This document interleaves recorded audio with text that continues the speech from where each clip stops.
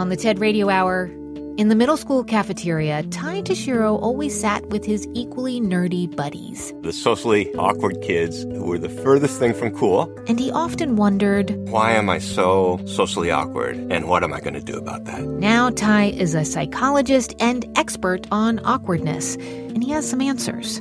That's on the TED Radio Hour from NPR. Live from NPR News in Washington, I'm Corva Coleman. The Gaza Health Ministry says more than 30,000 Palestinians have now been killed in the Israel-Hamas war since October 7th. That's when Hamas stormed into Israel in an attack that killed 1,200 people, according to Israeli officials. NPR's Aya Batrawi reports. Gaza's health ministry has been keeping a daily running count of the number of people killed in the territory, but its system for counting the dead has stammered at times, as hospitals that kept detailed records of victims were besieged or attacked.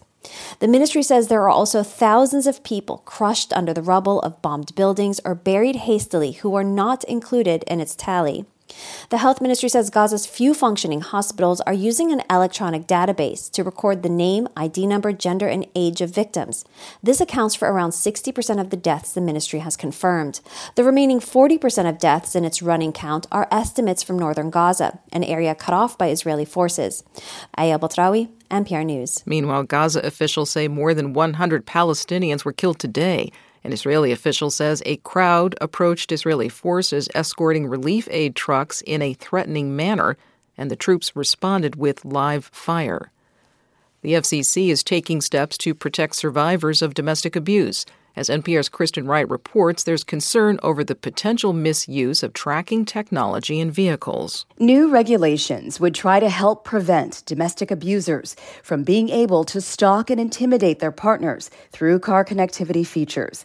The technology is common in many newer model vehicles and helps drivers locate their cars in parking lots and connect with police, for example. But the head of the FCC says a car is a critical lifeline for survivors to escape, gain independence, and get help. In January, the FCC sent letters to several automakers, including General Motors, Tesla, and Ford, requesting information about their car connectivity options and efforts to protect survivors. The FCC announcement is a preliminary step toward creating new rules. Kristen Wright, NPR News. Idaho called off the execution of one of the country's longest-serving death row inmates after executioners were unable to put him to death. NPR's Kirk Siegler reports serial killer Thomas Creech was convicted almost 50 years ago. Idaho prison officials stopped the execution after the medical team, after apparent multiple attempts, couldn't find a vein where they could establish an intravenous line to carry out the execution by lethal injection. This method generally, and the availability of sanctioned drugs, has been the source of controversy nationwide. Far-right controlled Idaho's response to this was to recently pass a law allowing execution by firing squad when lethal drugs aren't available. But the AP is reporting they haven't yet built a facility here where that could happen, and it's unlikely that would happen in the Creech case anyway. NPR's Kirk Siegler reporting.